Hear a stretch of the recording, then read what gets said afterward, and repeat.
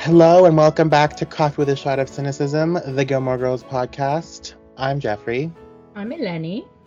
And this week we're discussing episode 10 of season 5, But Not As Cute as Pushkin, which I realized only after the fact that this episode title also draws from a quote within the episode, and I didn't notice that before. There's a lot of that in season 5. Yes, and I find that the writing in this episode in particular was quite strong. I don't know if that was just me being in a mood while I was watching it, but I found even with a show like Gilmore Girls, no matter how many times you watch it, especially a show like Gilmore Girls, when you love it and you love the characters, to me, good writing supersedes that. Even if you love the characters, the writing has to be strong enough for me to laugh every single time that I watch it. And I find this is one episode where it always gets me to laugh. Sorry, which part in particular? Oh, well, a lot of parts. I find Paris is really funny in this episode. I don't know, Luke yelling at an old lady was funny. Butt-faced miscreants, I think there's a lot of strong points in this episode. Yeah, so I don't necessarily disagree. I just think that, I don't know, I think Rory in this episode, or I should say Alexis Bledel, is not her strongest acting episode. Well, I don't know have we shared this on the podcast of how much my mother hates Alexis Bledel? Yes, we share that on the podcast, okay. And we've discussed Deborah and her dislike. Yes, because my mother can do a very good impression of Alexis Bledel because she hates her in everything. And so whenever you say this is not her strongest acting performance, all I hear is my mother's voice in my head doing her Rory Gilmore impression, and it's hard to ignore sometimes. No, but I think, in general, I think everyone on the show does really, really well. The actors and actresses on the show do really, really well. And that's true of Alexis Bledel, too. And I think she really embodied Rory Gilmore. And when you say, I couldn't imagine another actor playing this character, mm-hmm. I think that's just as true of Alexis Bledel and Rory's character. The reason I say I don't think it's her strongest acting performance is that, and this is my theory, and you can correct me if you think I'm wrong, but my theory is that she had to learn so much useless Yale dialogue. Okay. That it's hard to kind of act that. Yeah, I feel like... You know what I mean? Yeah, there was a lot of... she was essentially playing tour guide and just spewing facts about Yale University. Yeah. And at times I could see her mind kind of working to get all the facts out. And it's really hard to zhuzh that up. Yeah, no, that's interesting in terms of... as an actress, you kind of you have to have something on the page to work with. And you're probably right in terms of she was just spewing random facts about Yale. But at the same time, it seemed on brand for Rory. I feel like Rory Gilmore would know all of that trivia just off the top of her head. Yeah, I definitely think that's true. And I think earlier in the episode where she's discussing what she's going to do with Anna with Richard, mm-hmm. I think it's way more Rory in how she gets so excited about it and what are we gonna do? Oh, the Gutenberg, the toe. I think that was much better acted, mm-hmm. And that embodied Rory and how excited she gets about academia and the history of the university and all that. I just think that while she's explaining all of that and it's just one long 5-minute scene of her just spewing bullshit and dates and who this guy was, and I don't think there's much meat to work with there as an actor. I don't you'd have to take my word for it because I don't know her, but I'd imagine that if you asked her, she'd be like, yeah, that wasn't the best because there's nothing to do there, right? And I feel like there might have been a lot of instances for Alexis Bledel where there might not have been a lot of meat to Rory's character, and maybe now that she's older and she has a bit more acting credits than she had when she did Gilmore Girls, which was her breakthrough, obviously. So mm-hmm. I think that happens a lot where you see actors, in some kind of GQ or BuzzFeed video watching old scenes that they've done, and you can see it in their face, they're trying to find something positive or funny to say, and they're just oh yeah, that was a boring you can see in their face that was a boring episode or whatever. I feel like if we sat Alexis down in front of a camera and asked her like, what about this episode? And she'd be like, I don't even remember because it was that unmemorable. Yeah, or it's just, I would imagine also it's just one of those episodes where there's not much, there's nothing in those lines that move the story along. So it's Yeah. literally you're just regurgitating facts. Whereas if there is a bunch of dialogue, let's say, or there's something, even if you're monologuing, but it has something to do with the story and the advancement of the plot, I feel like you can engage with that material more in a way that you can't with this kind of material, right? Mm-hmm. So I kind of don't blame her for maybe appearing as though she was just trying to say the fucking line and get it over with. Yeah, those are just my 2 cents about that. Well, no, it's interesting because I bet there's a lot of if you had applied that logic to a bunch of other shows or episodes of Gilmore Girls, you could probably see it in a lot of supporting players more so than maybe the lead stars. But considering that Alexis Bledel is not a supporting player on her own show, so yeah, I guess there wasn't a whole lot to work with creatively speaking here. Yeah, and I would imagine that for Alexis Bledel playing a character like Rory, who in the first 3 seasons is how do I say, like, her character is very stagnant. Like, she's the good girl who studies, who wants to get into college, you know? Mm-hmm. And her character doesn't really stray from that. I would imagine playing that Rory as opposed to college Rory, where she's getting into a little bit more adventures and maybe doing stuff that are even out of character for the character. I would imagine that's much more exciting for an actor to do, right? Yeah. To push your character a little bit after you've played them 3-4 years the same way. Very well, I might add. Like, I have no qualms about it. But I would imagine that as an actor, you get excited at the prospect of maybe doing something different and seeing your character do something different, you know?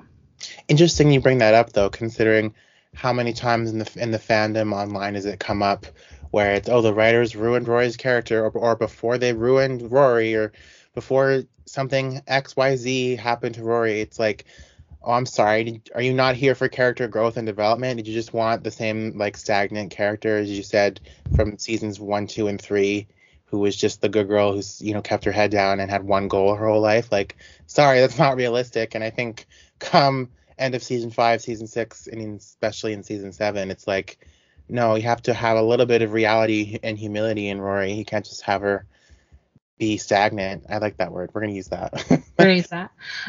Yeah, no, I think the criticism, the problem that I have with a lot of the criticism surrounding Rory's character and how they always say, yeah, exactly like you said, oh my god, they ruined Rory. It's like, she was never gonna stay in Stars Hollow forever and be the same person. We met her when she was 16. You expected her to be exactly the same at 22. Like, yeah. It doesn't work like that. So, she is going off. She's meeting new people. Especially, there's a lot of criticism in season 5 about her.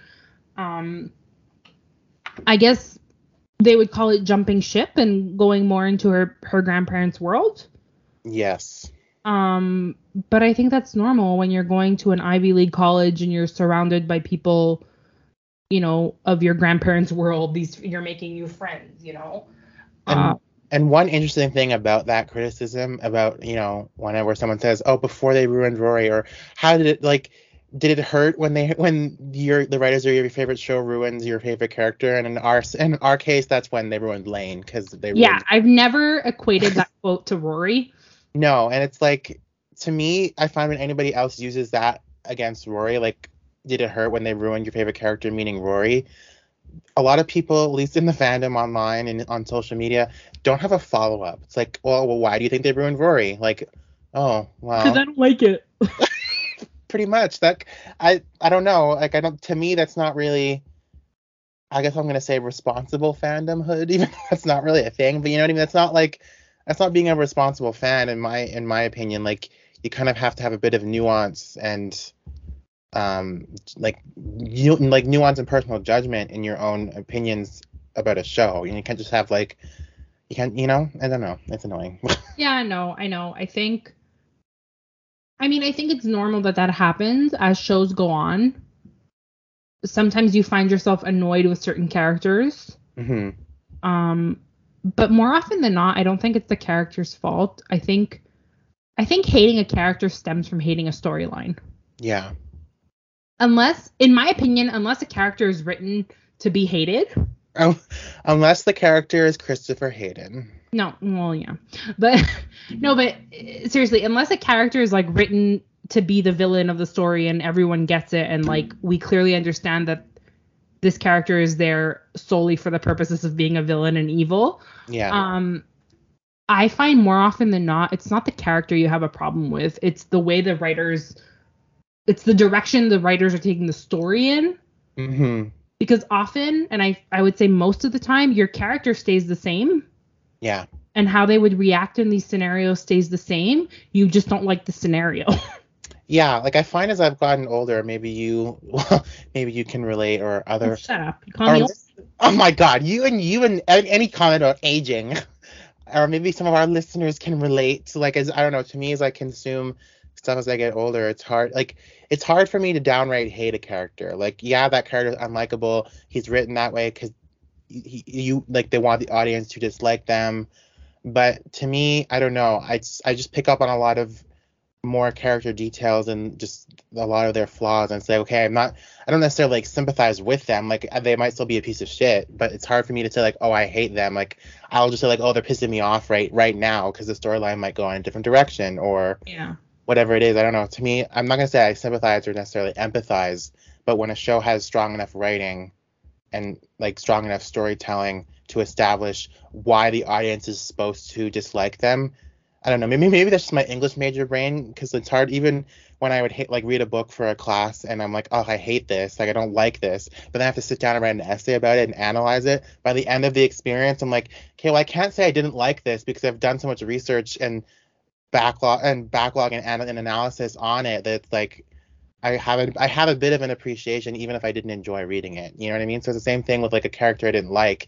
If my cerebral brain is kicked in when I'm watching it, it's like, okay, well, I don't like them personally, but like I get why they're written that way, you know? Yeah, and I think that just has to do with how we consume media as we get older. Mm-hmm.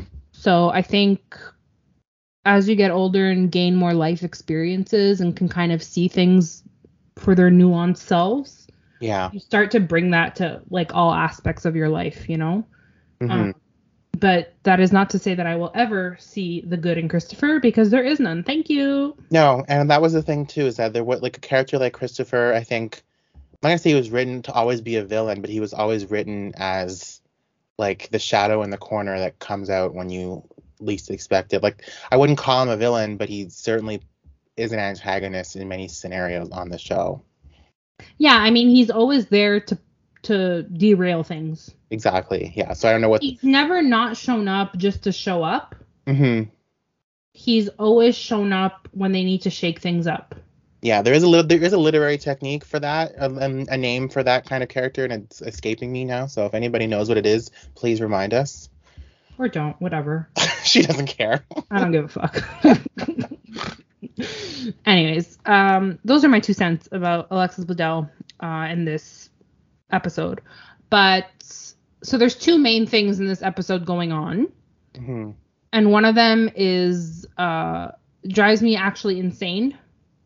Okay. Because I do not believe that after knowing Luke for a decade plus, Lorelai and Rory don't know what the rest of the town knows. Okay. So that he has a dark day. This was the first note that I made in my notes for this episode, and I'm so glad that we are on the same page with this, because I don't get this trope of Lorelai not knowing little particulars about Luke after supposedly knowing him for X amount of years and now dating him.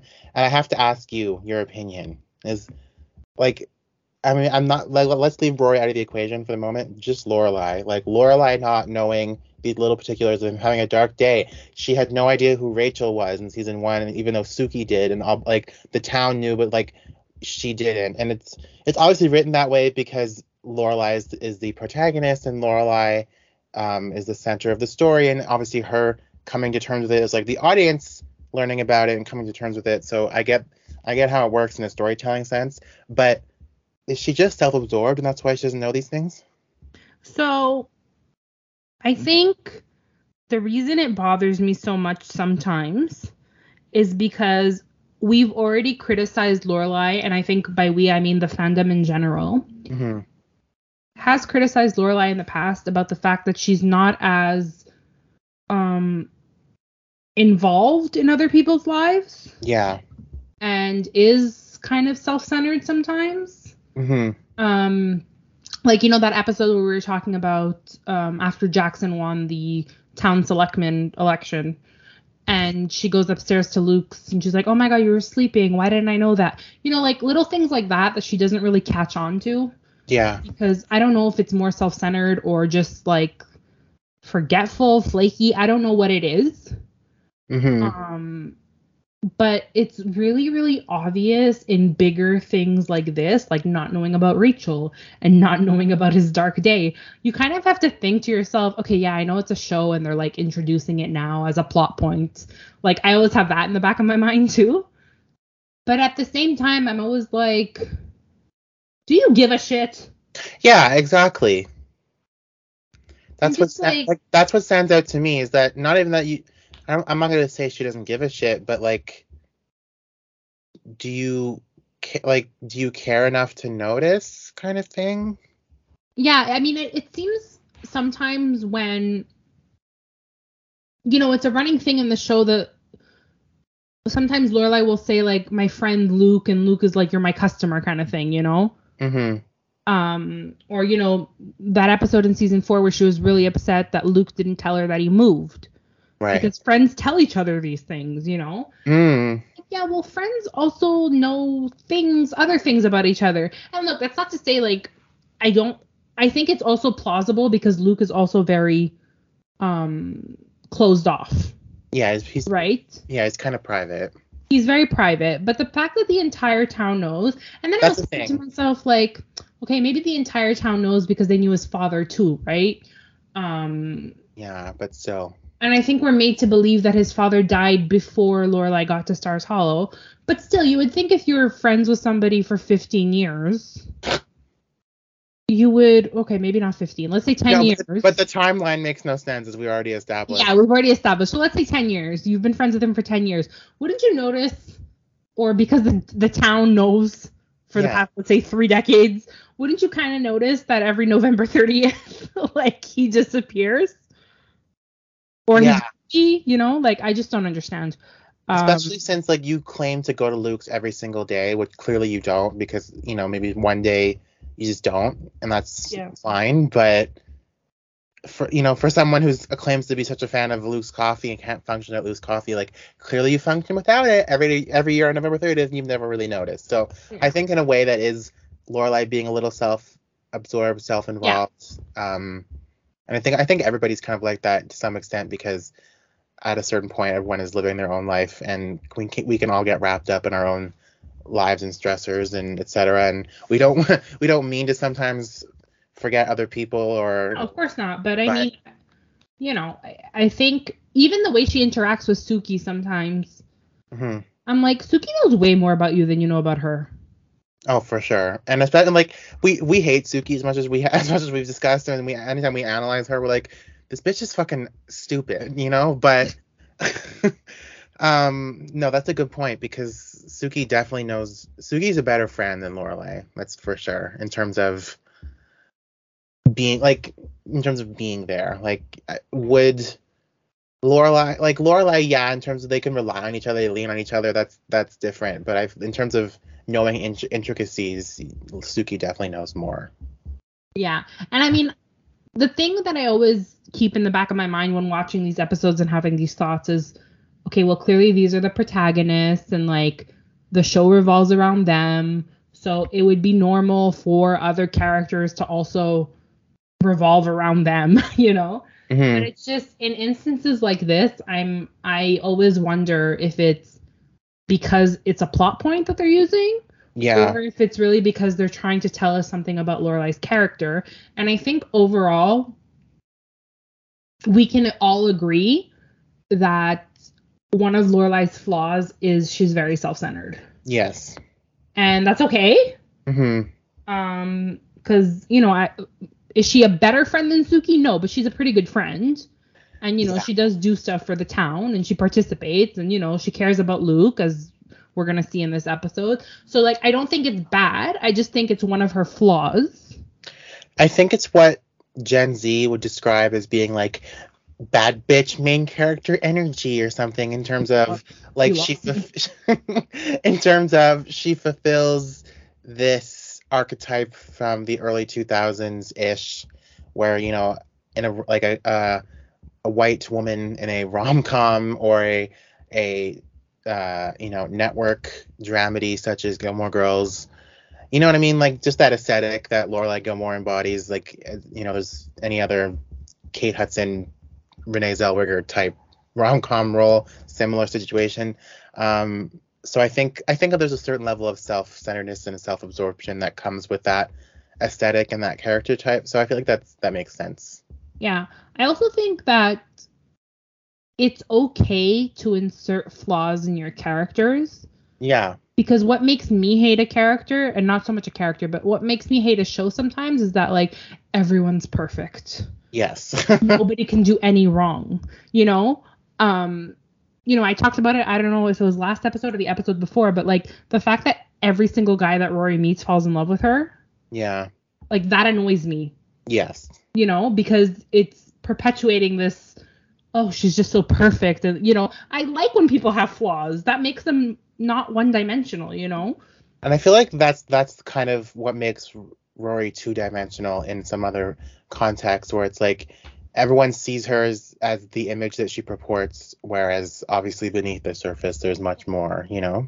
Yeah, for sure. And I think it's okay to admit even when your favorite characters have flaws. Like, Luke and Lorelai, love them to death together. Mm-hmm. But Luke can't communicate, and Lorelai also keeps things from him, and can be a little self-centered. Yeah. You know? But that's okay. They're still a great couple together, and you're still allowed to stand them, as Gen Z says.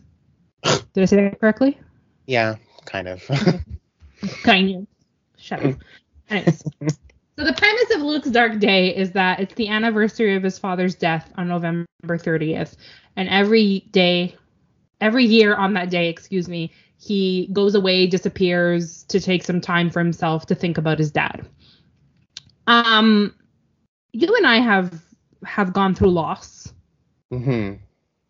And I want to ask you. Yes.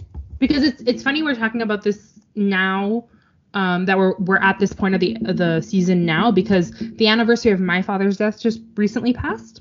Oh, I didn't even know what the anniversary of your dad's passing was. Anyway, it was February 11th. It's fine. Oh, I did know that. Okay, continue. I mean, regardless, and you know, I've had some other deaths in my family. The dates, you know, I wanted to ask you, because I know we've experienced similar levels of loss. Mm-hmm. Do anniversary dates mean anything to you? They mean more to, like, for example, in my family, they mean more to, like, me and my mom versus, like, my dad's side of the family. For example, like, when my dad's father passed, so my grandfather, I was 8 months old, and I know it was we know it was in August, but, like, none of them really remembered the date. Like, I'm sure someone does know the date if I asked around, which I don't, but, like, my dad doesn't know the date. Like, it's just he knows he died in August. So, like, right. To them, it was, I'm not gonna say it was insignificant, but, like, once it happened, it was done, and that's kind of how they deal with things, which is, you know, unhealthy, but that's a whole other story. But in terms of, like, if you know the date that somebody died, is it like every year on that date you go insane? No. So for because me, this like, is what I find unrealistic about the storyline. Yeah, no. So I'm glad you brought this up, because I was gonna broach the subject, but I wasn't sure how it would, you know, obviously because we both experienced loss, but I wasn't sure how it would be received. No, I don't go insane. No, to me, like, I definitely remember the day. I think me and my mom kind of have our own different reactions to it. She might, like, mention it towards the end of the day. Like, I know, like, bigger anniversaries might hit harder just because, like, something reminds you and it's like, oh wow, that was 10 years ago or whatever it was. Like, for me, like, the anniversary of my cousin's passing is November 15th, And I think that sticks out a bit more to me. And it's funny because like he died November 15th, and my aunt, his mom, died November 1st of the previous year. So like really close together. But November 15th sticks out more to me than November 1st. And I think that's a bit more just because of his death was a bit more of a shock and unexpected, whereas my aunt was, terminal. So it was a bit more expected. Not that death is ever welcome, but so no, like I think November 15th means more to me just because it was unexpected. He was one of my favorite cousins. He meant a lot to me growing up, even though we were different, like very far apart in age. I think he was 9.5 years older than me. But no, he was just special to me. Like he always made an effort with me when I was growing up, and like I'm an only child. I didn't have any brothers and sisters, so like those cousins were kind of like my brothers in a lot of ways. And then it all went to hell in a handbasket later on. But no, like November 15th means a lot to me just because I remember everything I did that day when it happened, and like when we got the call and everything. So I was 12. And just the way it kind of happened was very very much a shock, and took me a long time to process, and probably I'm still processing it as the years go by. But no, like it's kind of just etched in me. You know what I mean? In some kind of strange, depressing mental illness way. Yeah, I mean the reason I bring it up is because every time this episode would come around. Mm-hmm. And everyone's like, oh, no, he goes away and he does his own thing. And, like, we don't want to find him. And, like, they're making it seem like, I don't know. For me, like, I'm obviously aware of the passing of time, like how long it's been since my father passed away. So please, since I expressed my feelings, please express yours. Well, I'm gonna. So when we were younger, it was obviously a big thing, like. But I also think it's more of a cultural thing for us, too, because we have to go to church on specific dates and have memorials on specific dates. And we were always really worried about my grandmother and like because her health literally always took a turn for the worse around the time of the anniversary. Yeah. So we were always a little bit more on guard. But in terms of like the date itself being significant and I have to like sequester myself and like not interact with the public. No. Like, I don't think that's how it works. No, and it's funny. Like, I was gonna say that Luke's. I'm not, not, and he's fictional, obviously, but not to impugn on any one person's interpretation or dealing with of grief, because it affects everyone differently. But Luke is fictional, and we can bitch about fictional people. So I don't know. To me, I'm not gonna go as far as say unhealthy, because you do you, but I think he's kind of just like a dumb straight white man in that he doesn't know how to process his feelings. So it's just bottled up so much that it all lets out on one day just because you never properly dealt with it, if that makes sense. Yeah, I mean, I think my issue with the way this storyline was written is that and like you said, we're not trying to like do grief the way you do grief. You know what I mean? Yeah, exactly. But I think it's just really weird to think of the fact that grief only affects you on one day of the year. No, exactly. That's what's most unrealistic. You can't bottle grief and then open it on one day a year. Yeah, and then I'm thinking of the fact that, like you said, Luke is a very private person, a very closed off person, doesn't like to express his emotions. I get it. So maybe it is the one day a year that he can take some time for himself. But the problem is the way I process things. I think the way most people process things, I should say, is that, like you said, we can't just like turn on our feeling faucet. Yeah. And turn it off at 11:59 p.m. Exactly. And be like, I'm gonna wake up on the 12th and be okay. Yeah.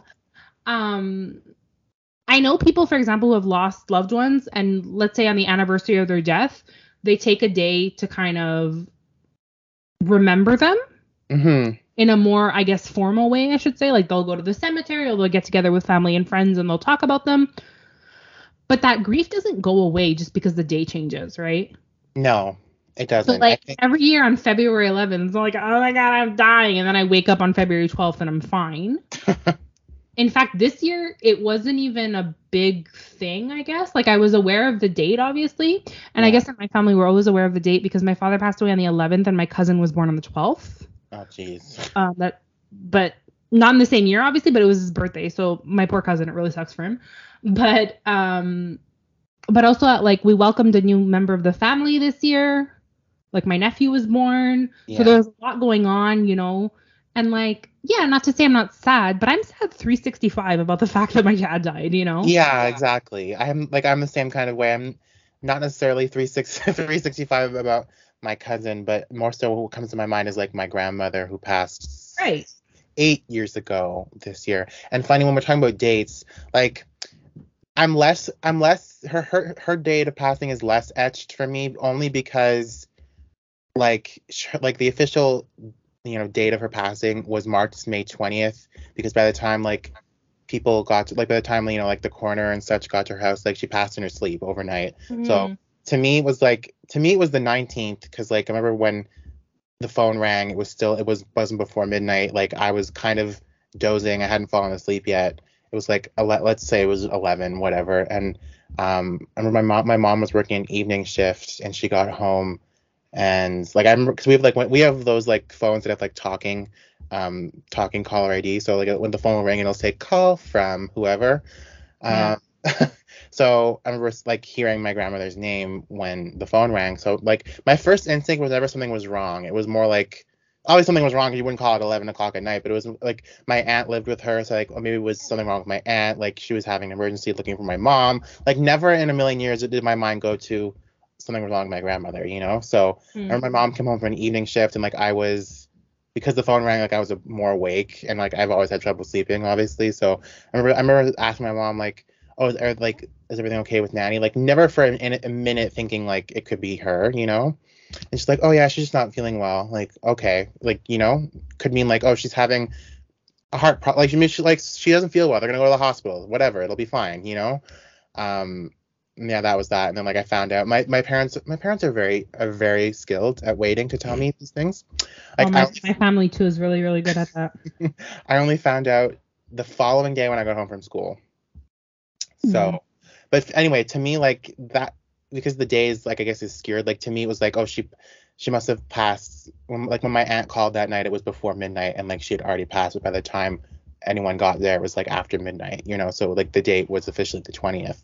Anyway, like dates, it doesn't matter as much, but I remember like in May every time like it'll hit me a bit more, but it hits me all times of the year. Like me and my grandmother were very close, so like that grief I'm definitely still processing more so than my cousin because it just happened at different times in life. But I feel like I'm oversharing today.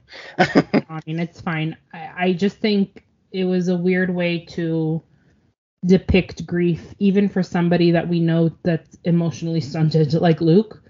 Yeah, like I don't think necessarily it was saying like this is the one and only way to depict grief, but it was definitely suggesting that you can bottle grief and only open it on one day a year and then you're fine the next day. And for all we know, like maybe Luke is not fine. Like maybe he knows the day is coming. He knows maybe November 1st. Like, oh, it's November. Like that's like this is the month. It's coming. Like maybe he does feel it all year long, but because he never learned how to properly process his feelings, he tries to bottle it up and only open that bottle on November 30th.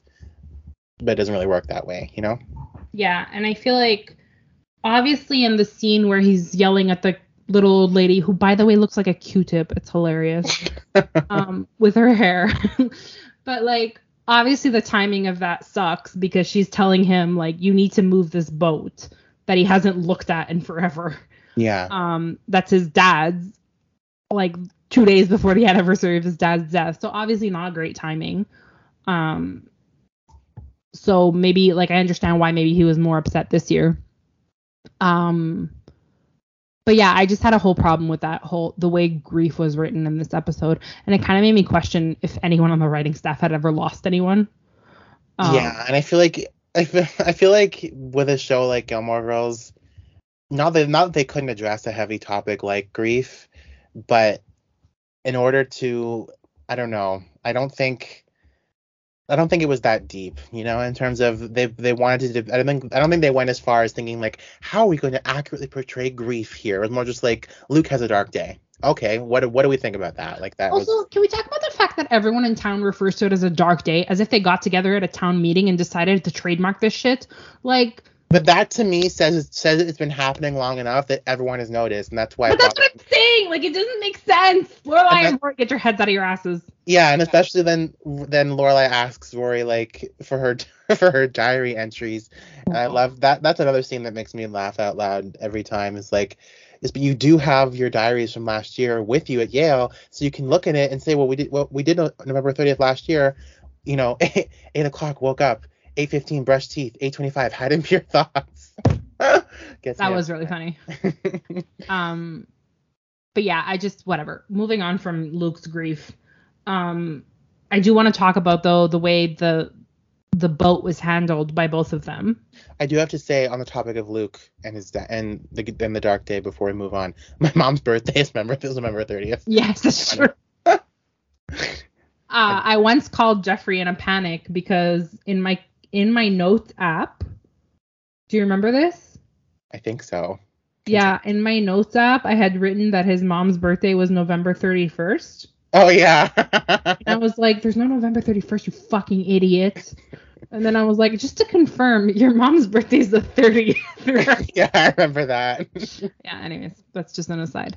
Yeah, so I do want to talk about the way Lorelai and Luke both handled the boat situation. So Luke's instinct was to say, fuck it, get rid of it, I don't want to see it.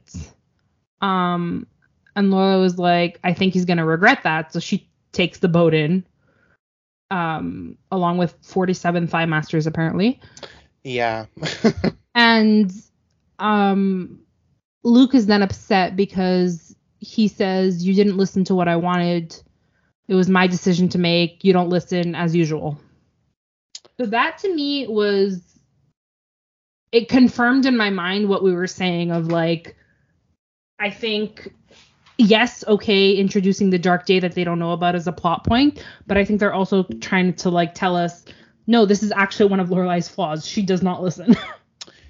Yeah, but at the same time, I don't know. I have mixed feelings about this because, how shall I say, Luke, to me, when his reaction to, I feel like Lorelai was trying to be thoughtful.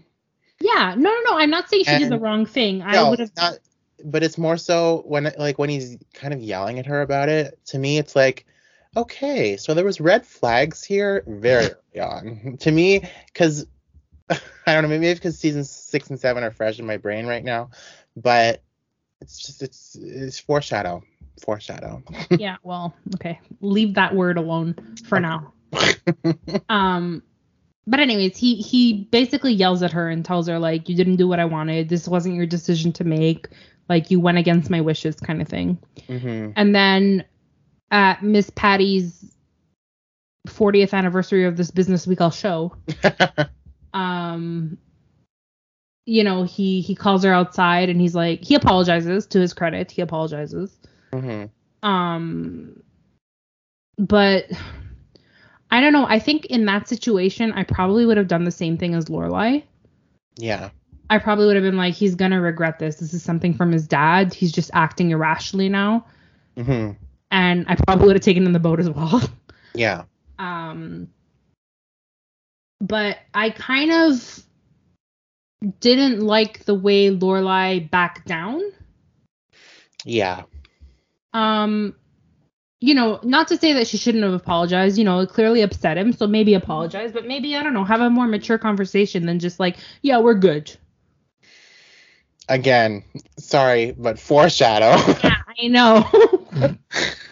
But, so that's what I was getting at, is like, I think it's setting the groundwork and pointing to a bigger issue that they have as a couple of communicating. Yeah, well, poor communication is a running theme through many of the couples on this show.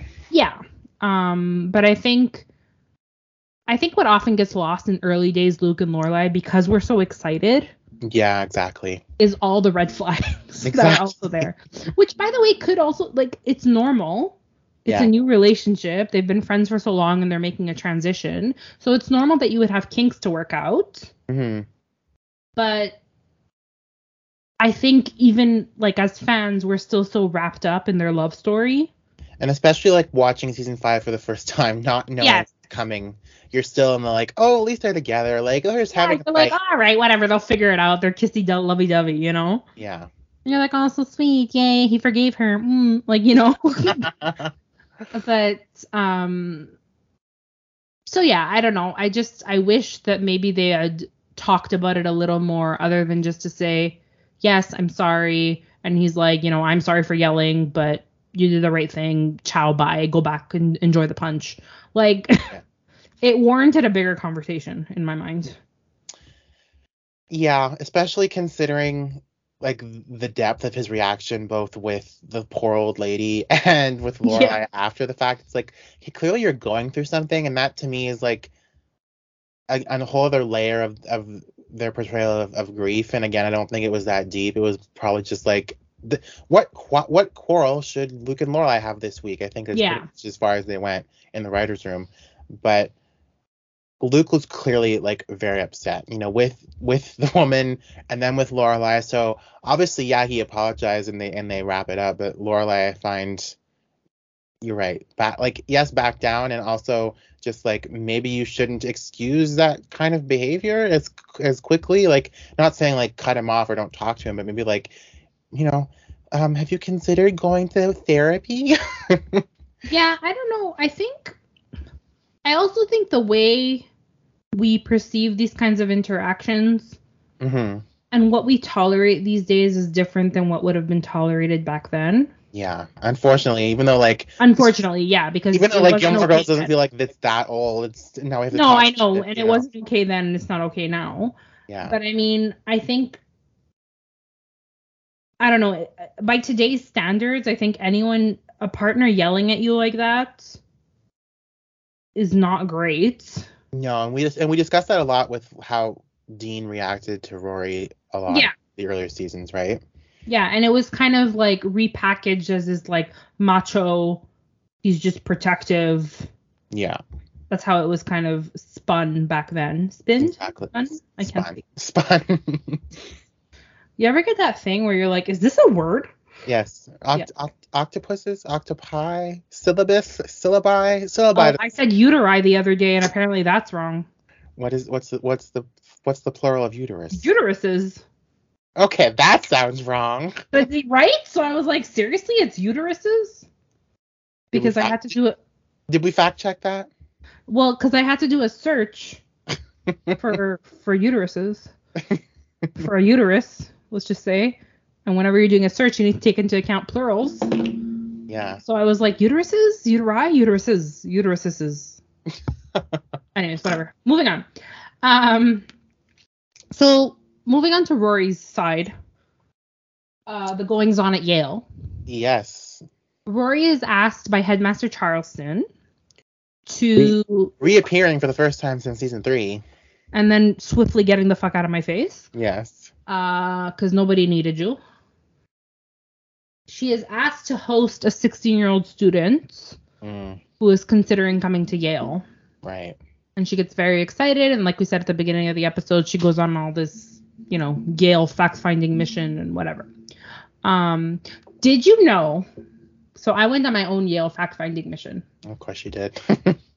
Because I was like, were there like better stories to tell than, you know, the toe? Did you know that the university is named after the guy Eli Yale? Yeah. But he wasn't even the biggest donor to the college. I feel like I did know that. Continue. A man named something Dumber was the biggest donor, but they couldn't obviously name the college after him because Dummer University is not great. Oh, where'd you go, Dumber? Oh yeah, I went to Dummer. Oh, is that dumber than dumb? Is there a dumb university? Oh, Mamma Mia. To be fair to him, it's spelled Dummer, but when you're saying it, nobody really knows that. Exactly. So yeah, there was that I found out. I also found out that their rare manuscript library, the one that Rory is gushing about taking her to go see the Gutenberg. Yeah. That place apparently is like the safest place on earth. In terms of safety. Like security, you mean? Yeah, so apparently what happens is if the like smoke alarm or whatever detects a fire, from the time that the alarm goes off, you have 30 seconds to get out of the building before a fire repellent but deadly gas is like emitted. Oh my. And then everything shuts down and the building actually goes underground. Jesus. The fuck? I'll preserve the rare manuscripts. Yeah, well, you gotta preserve that Gutenberg.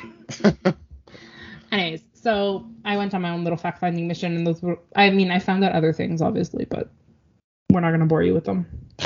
Well, we're already bored by Rory telling them, so. Exactly. So I'm not gonna re-bore you. But I did like the part where she's like telling this whole long spiel about a bench, and she's like, "Oh wait, that's the wrong bench. So scratch that out, and we'll keep the story, but change the bench. Moving on." Yeah, also Rory, it's a bench. Nobody gives a fuck.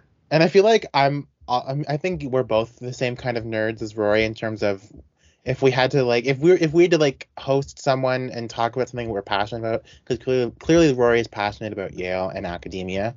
So I feel like if we were in the situation where we had to give a presentation or a tour for someone on something we're passionate about, like Gilmore Girls, you and I would both go all out with the trivia and the nerdy crap. Yeah, for sure. But I would like to think that it's a more titillating subject than Yale University. Absolutely. Rory, get a life. Seriously. Okay. So the scene where the episode title comes from is the scene where they're in the Sterling Memorial Library. Right. And she sniffs a book. One of the most iconic and most shared across social media scenes of the whole show, by the way. Yeah. Now smell it. Nothing smells like that. Like, yeah, across every millennial's Twitter page from the years 2010 to 2000 present.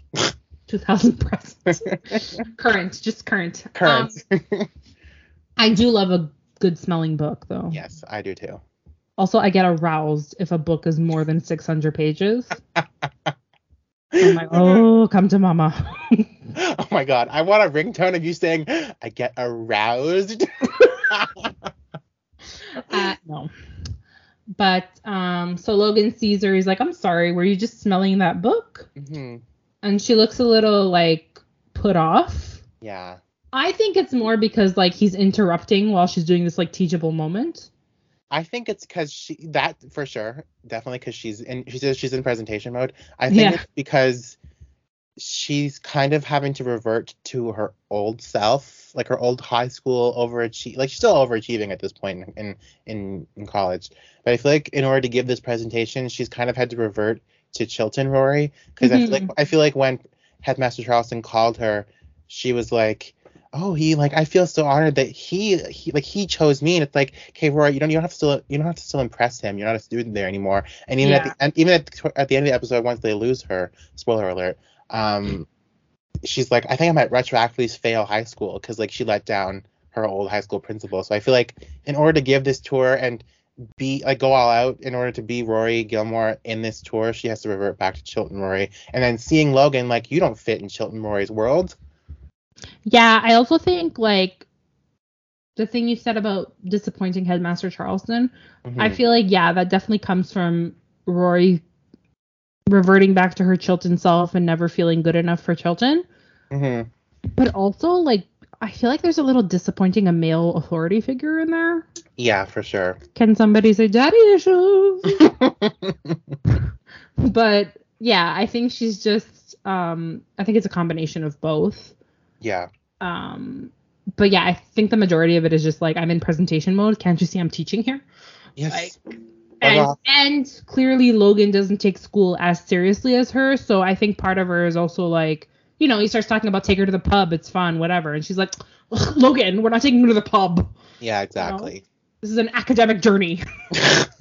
You know, so I think there's all kinds of things going on there.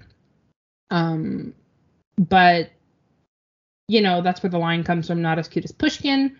Can I just say, I looked up Alexander Pushkin, who, by the way, if you're not familiar with him, was a Russian poet from the Romantic age. Mm-hmm. Not cute. No, not cute. I'll take Logan Huntsberger or Matt Zuckery over that poor unfortunate soul any day. Yeah, well, he had that weird like sideburn beard thing going. Yeah. The thing that was rampant in the first season of Bridgerton. Yes. Yeah. So not great. Although who's to say what he actually looked like, because 1800s, not an accurate portrayal of him. No, and all you had back then was portraits that were painted, and the artist could have hated you and made you horrifically ugly in your portrait. I mean, I don't think he would have approved it though. But like, you know, he could have. If I was that bad, I wouldn't have approved it. He could have like embellished a little in terms of, I don't know, you know what I mean. Have you seen his baby portrait? I haven't. Even more terrifying. You know how before this episode we were talking about Flounder the fish is CGI? Yes. This is also something that haunts your dreams. Oh dear. I'll send it to you. It's fine. Moving on. Moving on. So at the end of the episode, I'm getting ahead of myself. In the middle of the episode, let's say, during one of during one of Rory's lectures, mm-hmm. Logan and the gang play a prank on her. Yes. Where Colin pretends to be her lover, and then Logan pretends to be her new lover, and then they get into a fist fight, and then Finn walks in and tells her to give them back their balls. It makes me feel icky. Yeah. So you know that scene where Anna's saying, do you think they'll get in trouble? Yeah. And Rory's like, probably not. Mm-hmm. So I can kind of understand how people are annoyed with Logan at this stage of the season, because it's like he's perfectly embodies that rich white guy, no consequences attitude. Yeah. Especially like when you juxtapose that with, you know, we've had a couple of episodes with Marty, who we know works a couple of jobs and works really hard on his classes and is like still broke and fairly middle class. You know what I mean? Mm-hmm. And like Marty can't catch a break kind of thing. So I can understand why people are really frustrated with Logan at this point, because I'm really frustrated with Logan at this point, as much as I love him. Mm-hmm. Not a cool thing to do. No, and what gets me is that obviously he made a scene like this because he has feelings for Rory, as Marty. Exactly. So yeah. Marty so eloquently points out, because she's like, it is annoying how naive Rory can be like that. Yes, I was gonna say, I think she 100% needed to be checked in that instance. Yeah, but to me, what bothers me the most is that Logan can make such a spectacle in front of a class, like interrupt a class, no consequences, as you said, and then still act like a dick and treat her like garbage. Yeah, to me, he's like kind of gaslighting her. Exactly. I think it's like, that's all part of his shtick, you know, his rich white privileged aesthetic, where lifestyle more so than aesthetic. Yeah.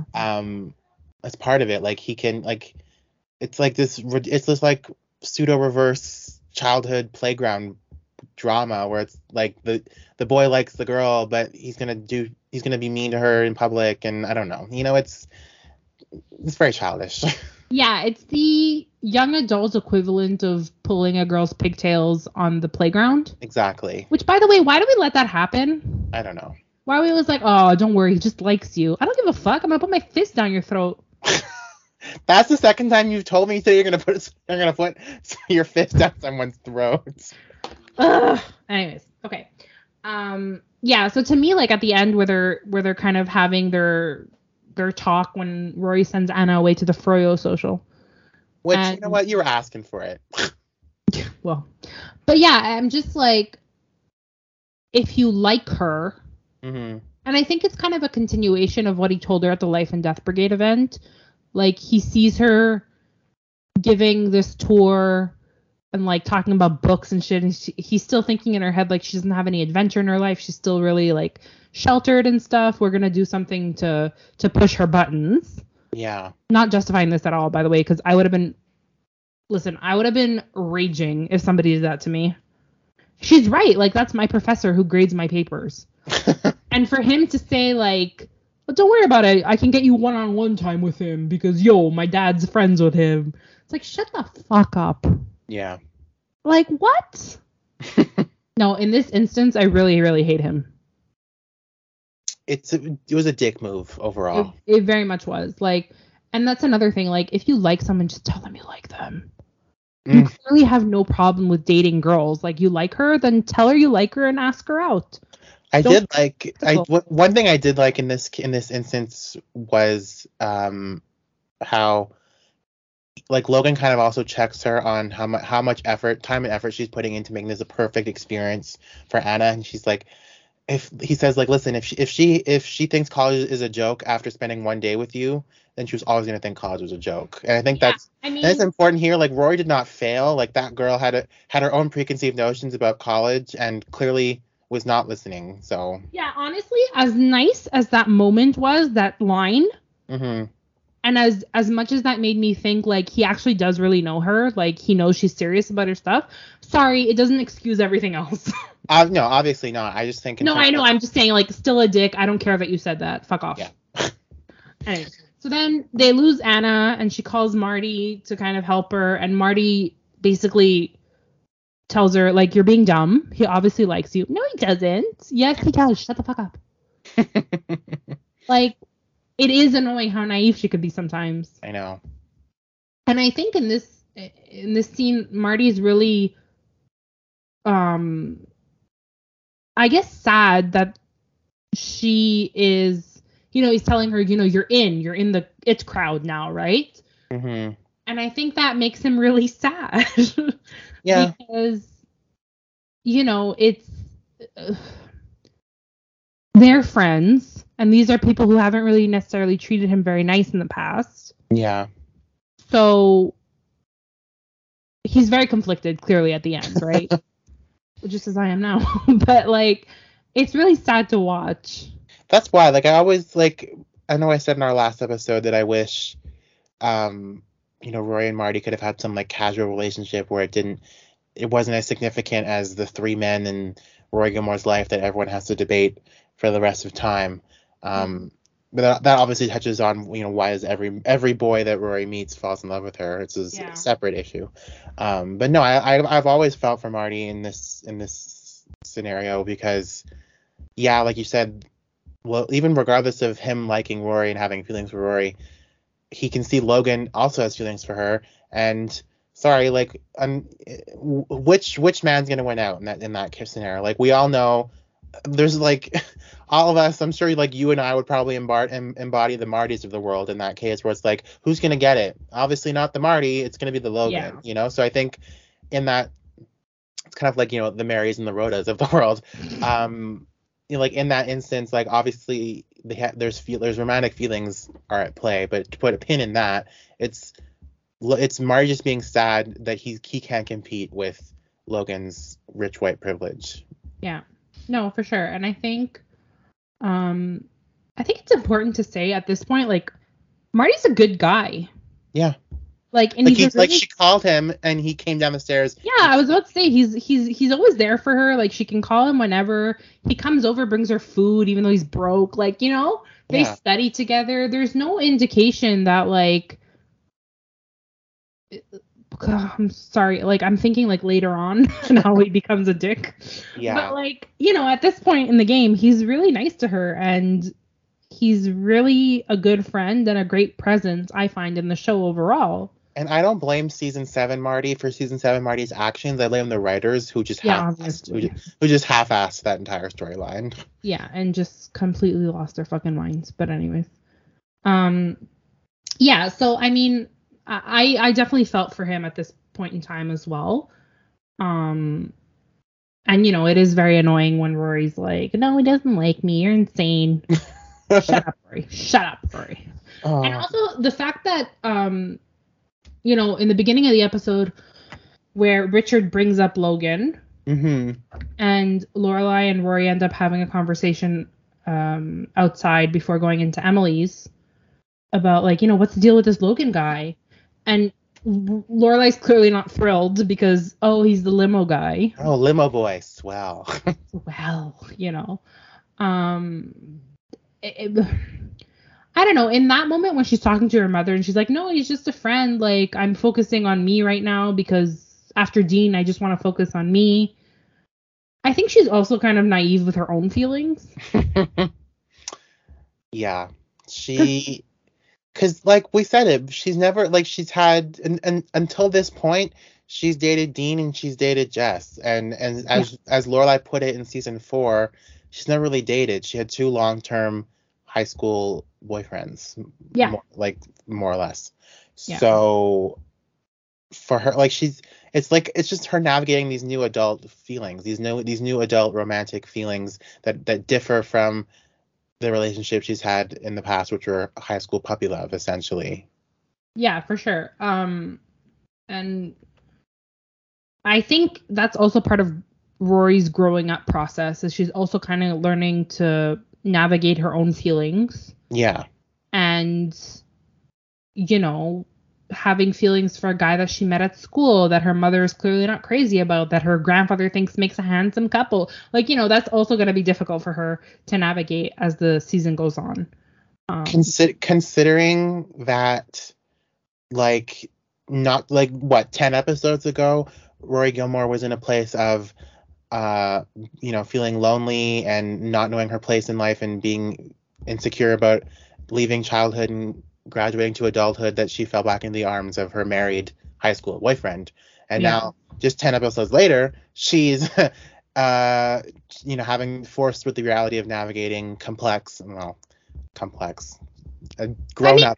I think complex is a good word for Rory at this stage in her life. Yeah, so I guess complex adult feelings, more or less. Yes. I agree. You know, there's one part of this episode that I'm shocked you have not brought up. Well, I wanted to save the best for last. The return of Terrence? Yeah, number 1, the return of Terrence, and just Paris' storyline in general in this episode is great.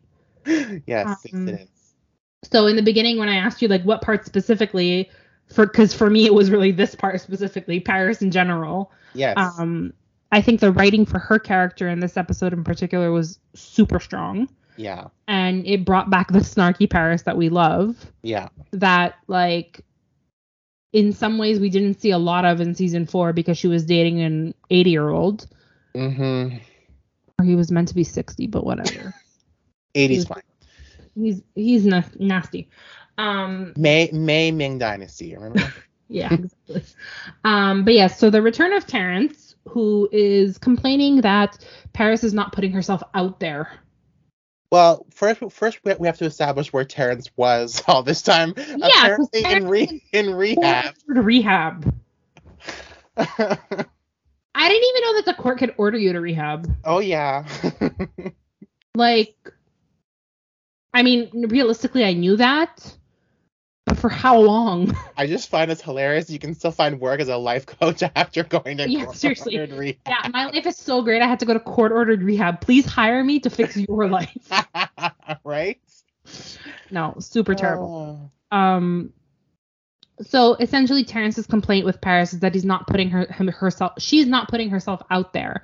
And Paris's thing is like, he just died. And I'm like, girl, get over him. And I love how Terrence is like acting as all of us. You know, he's like, he was, what did he say? Like, he was 1,000 years, something to the effect of he was 1,000 years old when you met him, you know? So he was half dead when you met him. Yeah, half dead when you met him. So yeah, that's a fact. So where was the lie? Well, there is no lie. But I also really love the fact that when Rory's talking to Headmaster Charleston and she's like, I just got your message. And he's like, sweetie, that was a little passive aggressive. We should talk. Like, Terrence, just shut the fuck up and go back to rehab. Right? So funny. Anyways, so I guess Paris kind of takes Terrence's advice to heart because she decides to put herself out there at 11 o'clock at night on like a Thursday. Mm-hmm. Looking great, by the way. That outfit was really great on her. Meeting up with Spike and Drusilla, of course. Exactly, 11 o'clock at night. And then the second part of that putting herself out there, was going speed dating. Yeah. Would you ever try speed dating, by the way? I kind of think I want to, but it's just like, where would you find adequate gay speed dating, honestly? Yeah. I mean, maybe you can find them in Montreal. You know, maybe. Big enough city. Yeah, I don't do. I don't, big enough city. I don't want to end up with a francophone, though. That's the problem. Relax. I'm telling you, Grindr. Okay, continue.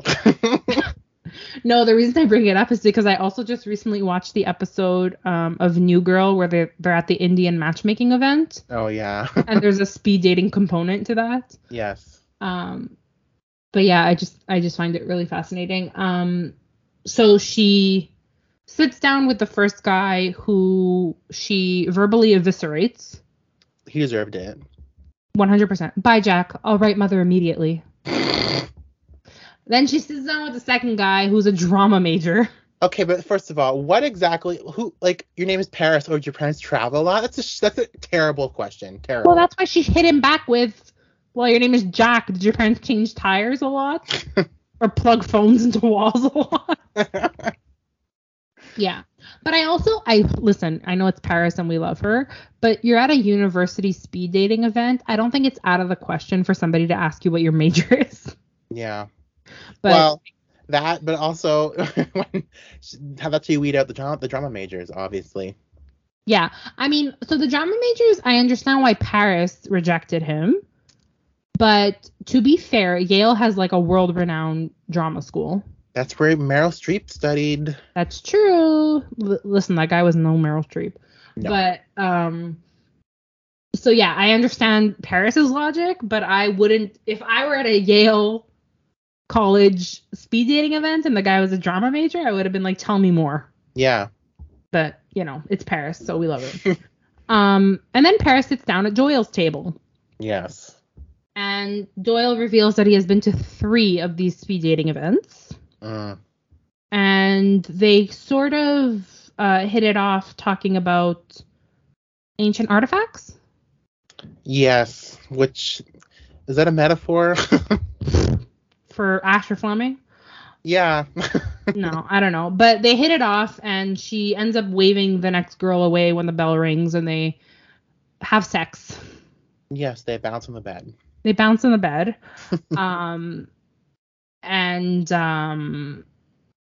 I don't know. Unexpected?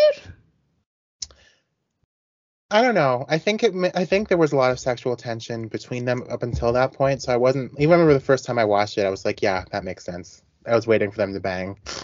Really? I think so. I vaguely remember it not being shocked. Okay, because I remember speaking to a lot of people who were really surprised when it first happened. But I guess it's also because we don't see a lot of Doyle. And if we do, they're arguing. So it's like. I mean, the arguing I can kind of understand. Sometimes when you argue, you're masking that sexual tension. Mm-hmm. But I mean, in terms of being intellectually matched, they're definitely intellectually matched. Yeah. They clearly like all the same things. They clearly have that passion. Yes. As their arguments show. And he's not 90, so. But I mean, they were stupid enough to think that Rory and Anna walking in was the TV, so I don't know how. I mean, that was kind of dumb. I don't know how intellectually matched they really are. Well, listen, maybe they had just finished and they thought the TV was on. Okay. Too much information. You're fictional characters, sir. Okay. And you're 25 years old. Jesus. Yeah, I don't know. I think as the season goes on, it makes more sense to me. But I remember watching it the first time and I was like, oh, okay. I don't know.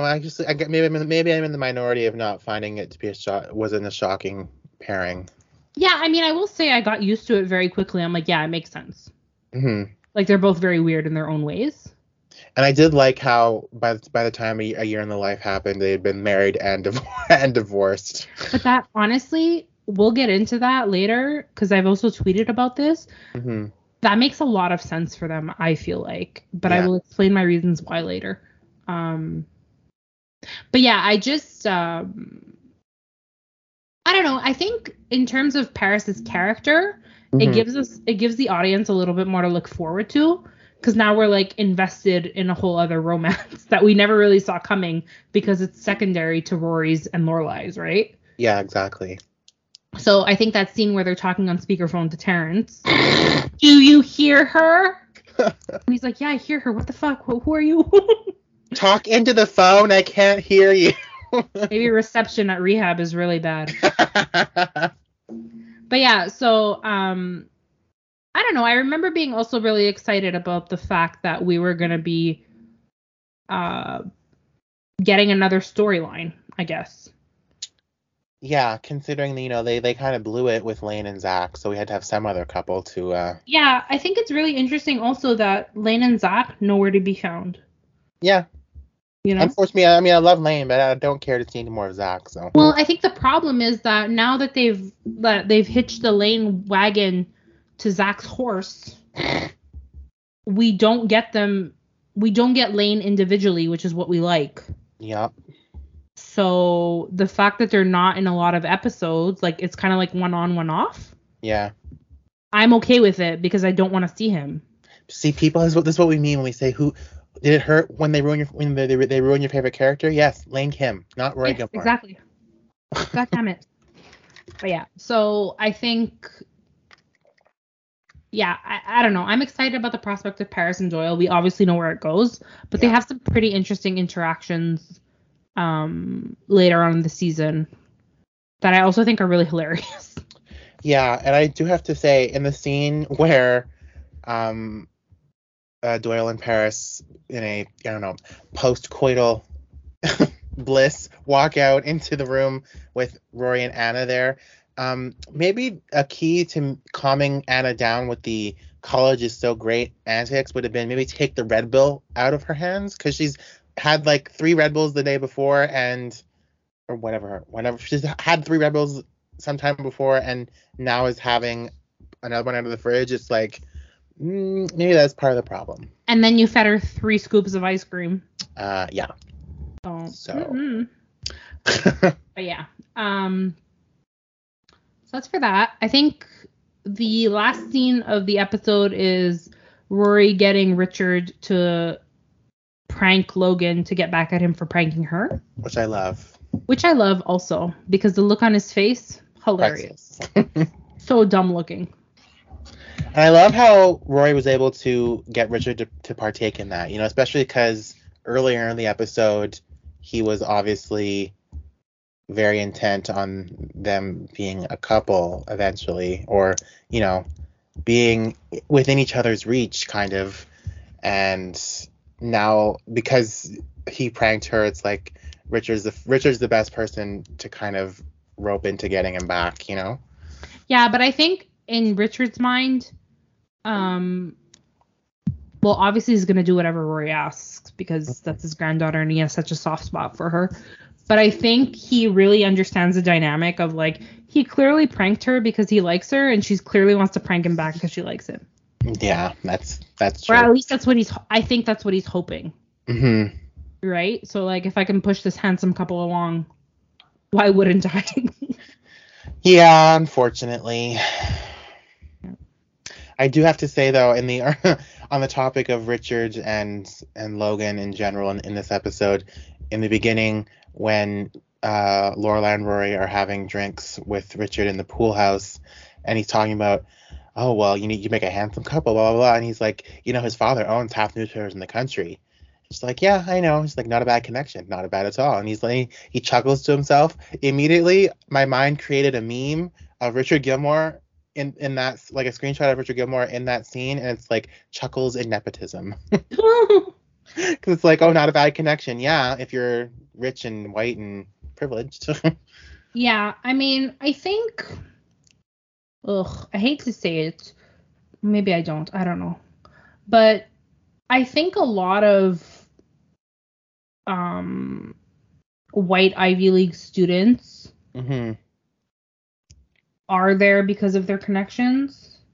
Yeah, obviously. Like, it's... Yeah, but also, like, continue to have successes in their careers and in later life because of these connections. Yeah, unfortunately. And it obviously never occurs to them that they're privileged because of that. Exactly. Whereas I think Rory is maybe a little bit more aware. I mean, that's why white men now, like straight white men now, think they're under attack, right? Because they've never been used to having their privilege checked like it's been in the last few years. Yeah. But I think in his mind, it's more like they see in Richard and Emily's world, there's nothing wrong with making connections like that, right? Mm-hmm. There's nothing wrong with getting involved in somebody and hey, like, yeah, okay, I like him, but also a big plus, his dad happens to own newspapers and I want to be a journalist. You know? There's nothing wrong with having a Yale alumni party and introducing her to the Campbell Soup guy. Like, how else is she going to get ahead in life, you know? Yeah, exactly. And I think there's a really fine line between wanting your kids or grandkids to have everything and, like, a lot of opportunity, and then also just handing them everything on a silver platter and not acknowledging the fact that, you know, there are people that will work 100 times harder for their whole lives and not even be a tenth of where you are. Exactly. Because of nepotism and because of these connections, you know? Mm-hmm. And it doesn't mean your kid is more deserving either. Yeah. Your kid may be even fucking dumb. But, you know, it's just... I find a lot of those themes come out in the later seasons of Gilmore Girls because we talk about... because there's more opportunity to talk about things like classism and hierarchies and stuff like that. But yeah, it just never even occurred to Richard that like she could like him just to like him, and who gives a fuck about the connection, you know? Yeah, no, I think obviously classism was probably apparent at the time too, like even when the show aired in the 2000s. But yeah, I think, for sure. But I think it's even more so blaringly obvious to us now, especially, I guess, in an age of Nepo babies, as the internet has branded them, and hilarious. A storm of pop culture outrage that circled around Nepo babies in the last few months. That's why I find like Nepo and nepotism are very key trendy words at the moment. So that's why when I thought chuckles and nepotism would be a funny meme from this episode. Yeah, so there was actually another pop culture reference that I wanted to ask you about in this episode. Are you aware of Suzanne Summers' history as a spokeswoman for the Thigh Master? I am actually probably not as much as you, but I am. So when Suki's helping Lorelai clean out /make room for all of this stuff that she's had to get with the boat from the old lady, because someone was buying both the boat and everything in her garage, so she had to buy the boat and all of this junk, which is 1,000 Thigh Masters apparently. Yeah. So I guess for those who don't know, I guess the Thigh Master is this like 80s exercise equipment that you like use to tone your thighs, I guess. I know what they look like, but I've never seen them. Never used them. Yeah. They're still sold today. So. Yeah. So the Thigh Master rose to popularity thanks to, aided by actress Suzanne Summers, who is probably best known in pop culture as Chrissy Snow on Three's Company, which I loved that show growing up for a while. Yeah, and it was I loved it more so when like the earlier seasons when the Ropers were the landlords, and I thought it was a really funny show. Even though now you watch it and it's like it was funny when you were 8, but it's not funny now. Anyway, so she actually kind of got into the Thigh Master and spokesmodeling and infomercials as a result of her dismissal from Three's Company, which was quite controversial at the time. Do you know anything about this story?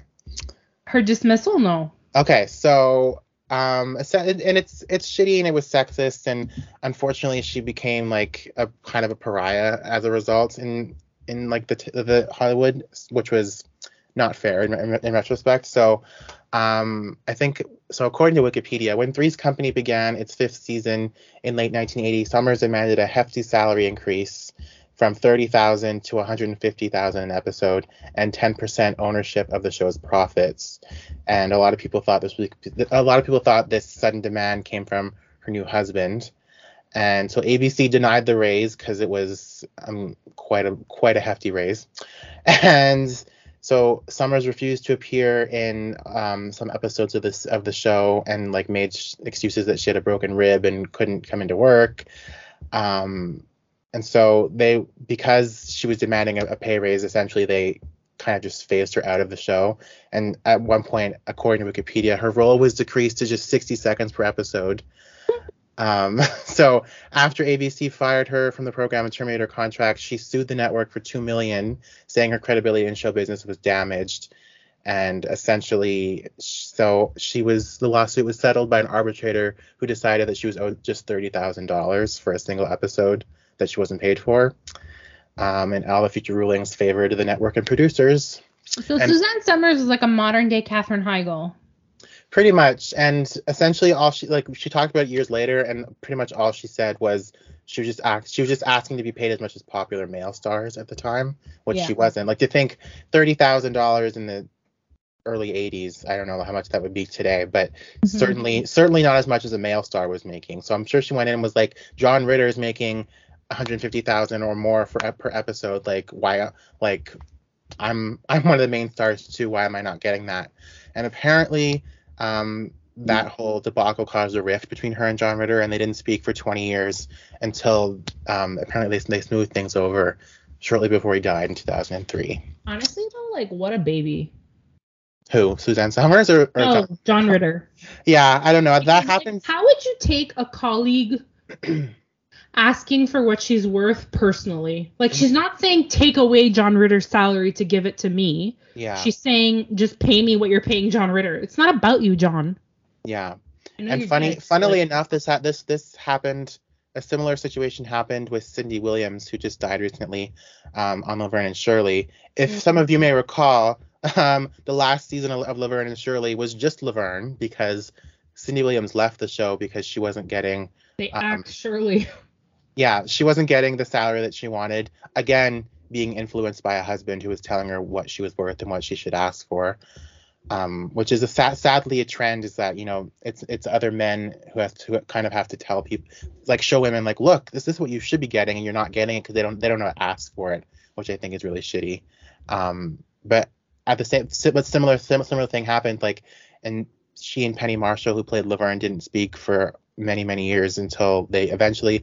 I remember reading in Penny Marshall's memoir that they still disagreed on what had happened on the show and stuff that went down, but they agreed to disagree and still became like salvaged the friendship until they both died, sort of thing. So anyway, that's how she became a spokesperson for the Thigh Master. Before that, she did some Playboy covers, which, you know what, no shade, because you were fired from Three's Company and you had the body, so you know what, you do you. She also didn't she also put out that hormone book? Yeah, so that's also all into the 21st century. She's become more controversial for a book called Ageless: The Naked Truth About Bioidentical Hormones. She also had that other one that anyways, it'll come to me, but the one that got really popular because it was featured in Sex and the City. Yes, I remember that. And like, apparently Samantha's menopause is cured. Yeah, I remember that.